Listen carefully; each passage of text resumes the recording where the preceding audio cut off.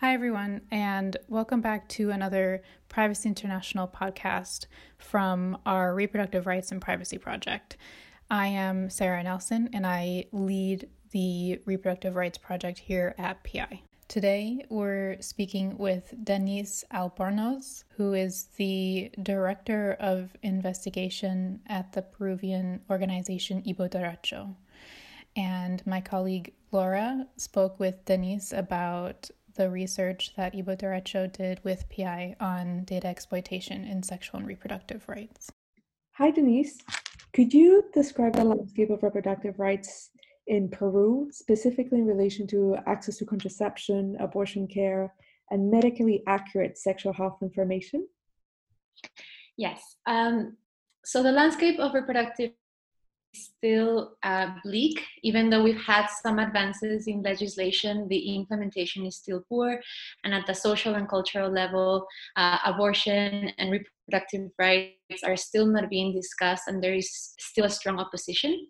In regards to access to contraception specifically, the Peruvian constitution and our current laws do indicate that everyone has the right to freely choose the method of their choice.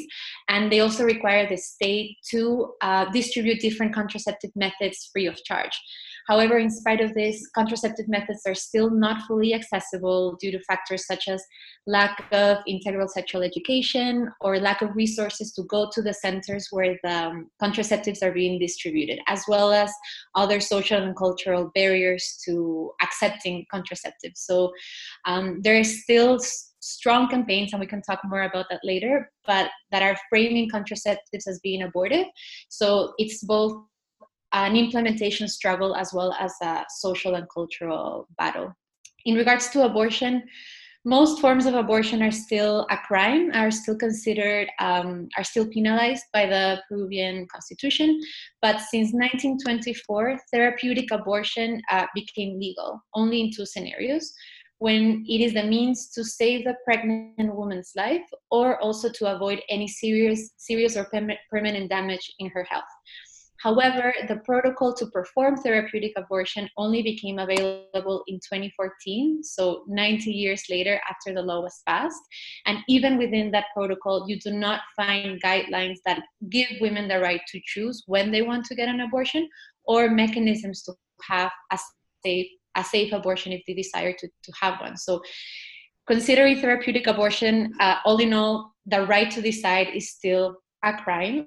And women are resorting to methods such as purchasing abortion pills on their own with the support of activists and civil society organizations that give them guidance, or going to clandestine abortion clinics that are often unsafe and that are not being regulated, and where women are still facing a lot of complications. So that is still one of the biggest issues surrounding access to reproductive rights and access to a safe abortion.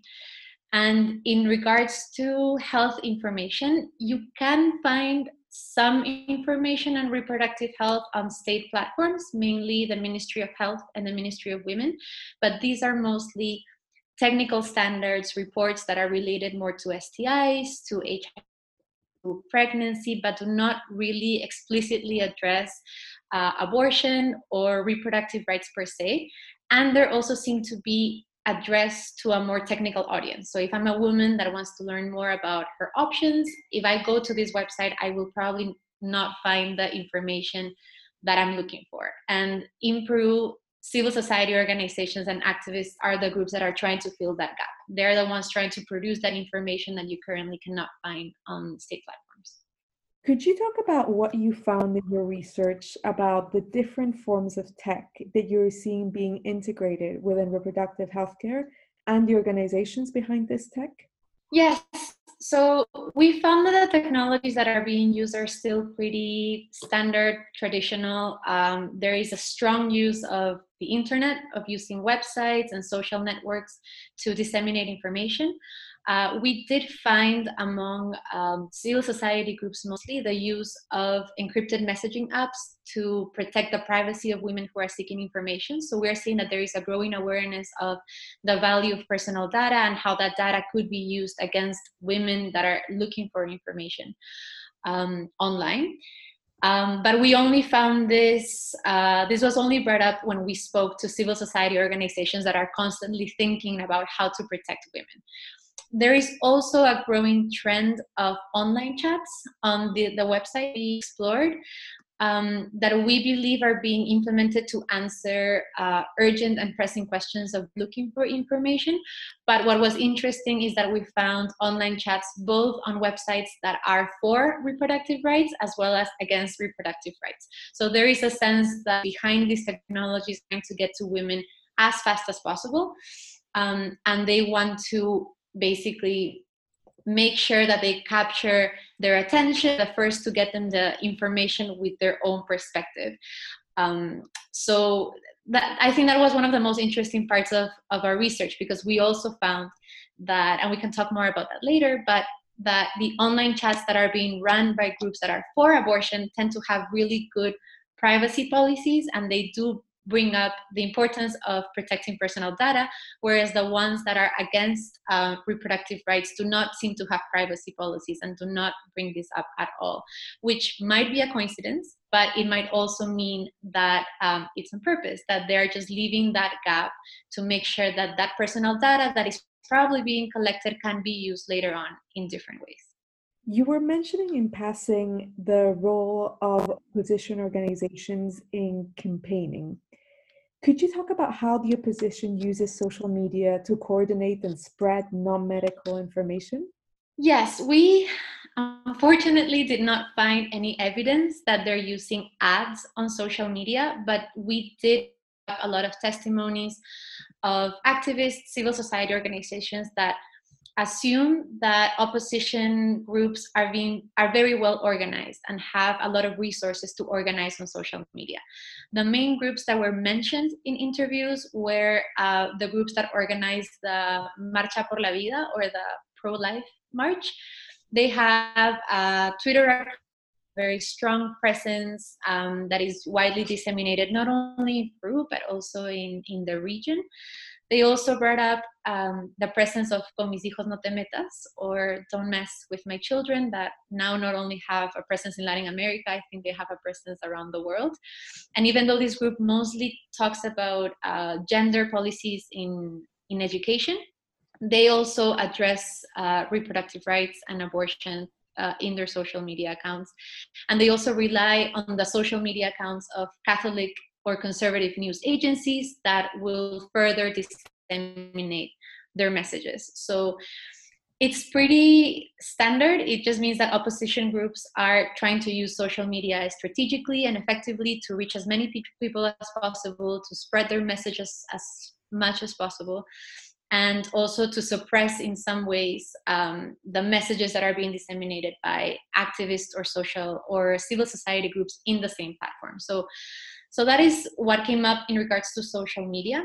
But we also found something interesting that doesn't really qualify within social media, but is related to how opposition groups are using the cloning of social media sites or of websites that are run by activists that promote reproductive rights. So this is something that came up in the research, and it seems to be tactic that is not only being used in Peru, but also across the region.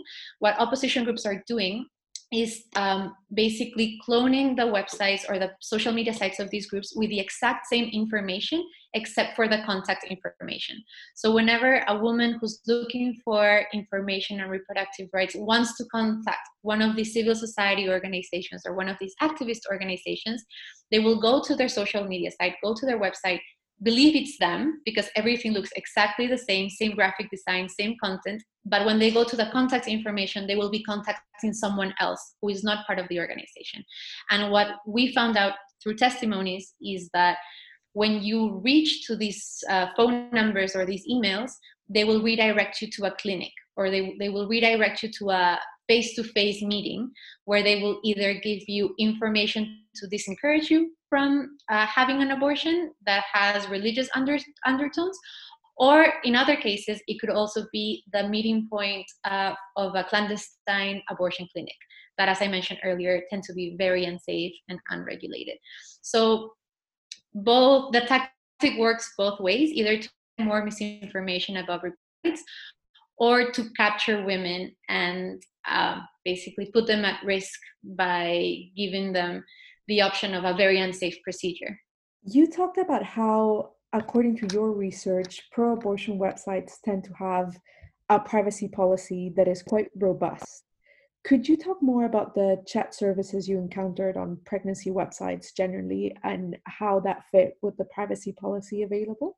Yes, so what we found, as I mentioned earlier, is that the online chats that are being run from pro-reproductive rights websites, they seem to have at least very visible privacy policies, and they encourage you to review these privacy policies before you provide your personal data. They also, on the policies, they tend to describe how they will be how they will be collecting your data, either through cookies or through the information that you will be providing through the forms that you're filling out in order to get information.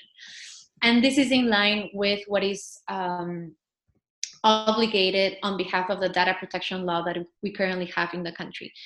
On the other hand, however, groups that are against reproductive rights and that are also running online chats on their websites, they mention privacy policies. They say you can review our privacy policy before using our online chat, but it's impossible to find or is non-existent.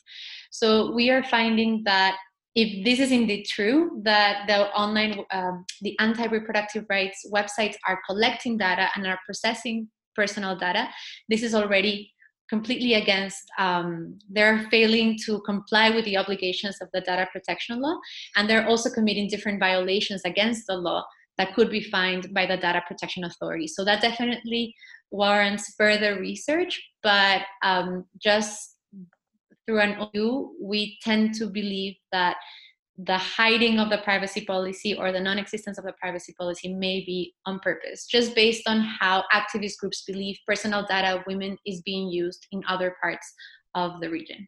Could you talk about the different forms of non-medical information campaigns that you found? Yes, so we found that there are two main with misinformation campaigns that I've already mentioned in the earlier questions, but the first objective would be to disseminate as much information against contraceptive methods and abortion as possible.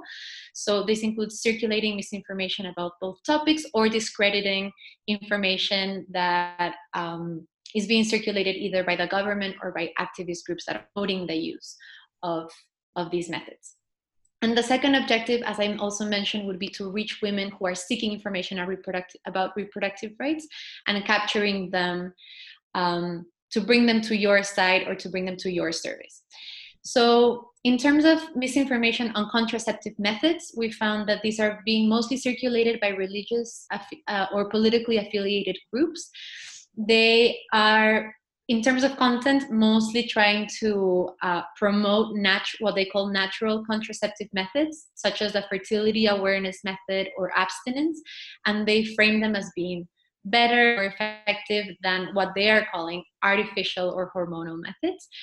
Just to also be clear and on record, none of the methods that they are promoting are listed by the World Health Organization as contraceptive methods, but they're listed as family planning methods. So in that regards, they're not really providing evidence for any of the claims that they're making to discredit contraception methods. They're also, another strategy they're doing is labeling contraceptive methods as being abortive, such as the morning after pill or the use of intrauterine devices, also with no evidence, and they're only backing this claim up by bringing up the theory that fertilization, which is currently not recognized officially in Peru. And as I mentioned earlier, the issue with these campaigns being run, even though they're not being backed up by evidence, is that they are being widely circulated by social media. So some of the groups that I mentioned earlier are picking up these campaigns and giving them further visibility, or as I mentioned, news agencies that have a strong conservative or religious affiliation are also circulating these campaigns without doing any sort of fact. And in regards to misinformation on abortion, we found that these are also being circulated by religious and conservative groups, but they're also being circulated by clandestine abortion clinics. So these clinics also came up as an important player in the information landscape about reproductive rights. I already mentioned what they're doing in regards to cloning websites, but another strategy they're using is pretty straightforward, but they're just having an online presence, which is not something they used to do before, because they're clandestine and they're not really running with safe procedures. You would expect that they would try to be not as visible or the least visible possible. But what they're doing now is that they're creating websites, they have social media accounts where they're also promoting the services of their clinics. And for me, even though they're not pretending to be a different organization, they're being themselves. You can go on the web and you can read that it is an abortion clinic straight up. I think that this is one of the most dangerous examples of misinformation and how it can be really dangerous to women and in some cases even lethal. Right now, there are no official figures in Peru of how many women are using these services, but it is estimated that more than 28,000 women are being hospitalized after using one of these services, and that there are at least 58 deaths per year because of unsafe procedures during abortion.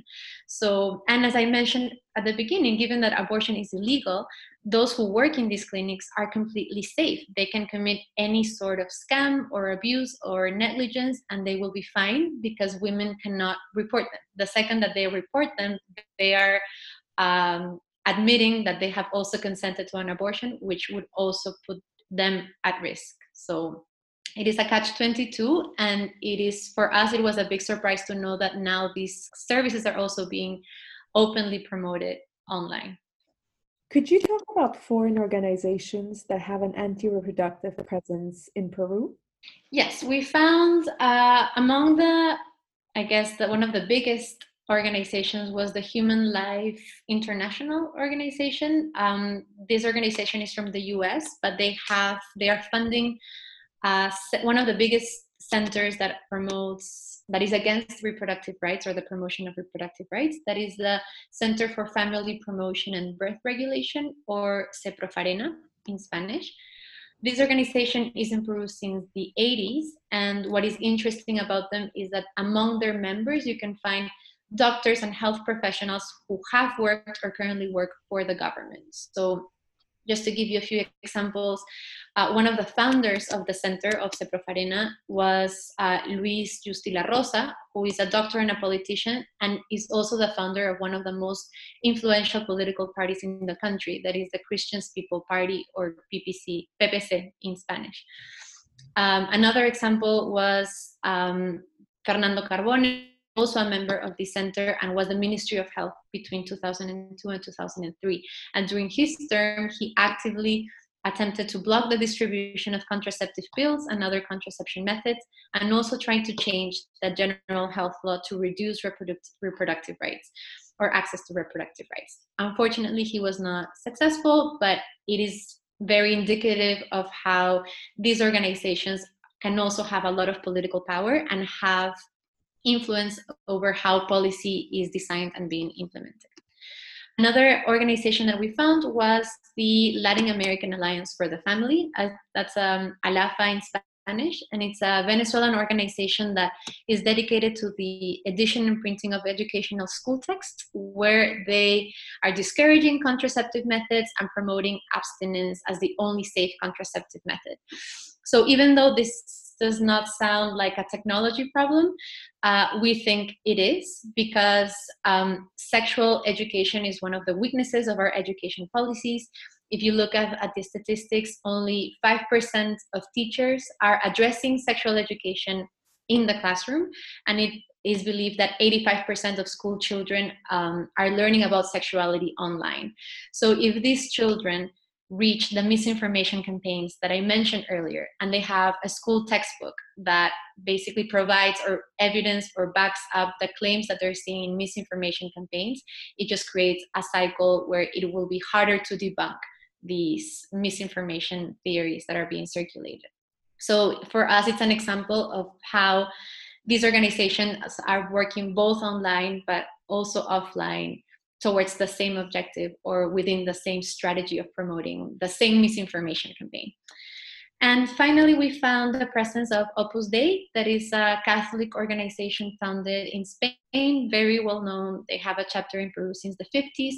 And in a similar way to Seprofarena, they have also acquired a lot of relevance within the politics of the country. So there are a lot of politics and entrepreneurs that are affiliated to Opus Dei. To give you examples, Marta Chavez, she's a congresswoman, or a former health minister, Luis Solari. They were both part of the Opus Dei, and they lead anti-abortion and reproductive rights agenda whenever they are in power. So again, for us, the presence of foreign organizations just puts in evidence how they're providing resources and space for people with a lot of political and economic power to continue with their anti-reproductive rights agenda, both at the policy level, but also backing up the efforts that are happening online by more grassroots organizations that align with their same view. So for us, it's kind of a teamwork situation. Is there anything else that you covered in your report that we haven't discussed that you would like to chat about? I think that one of the things that stood out to us was how activist groups and civil society groups are very instrumental in the battle towards promoting reproductive rights and making sure that the right information is visible. And by right information, I mean fact-checked, that is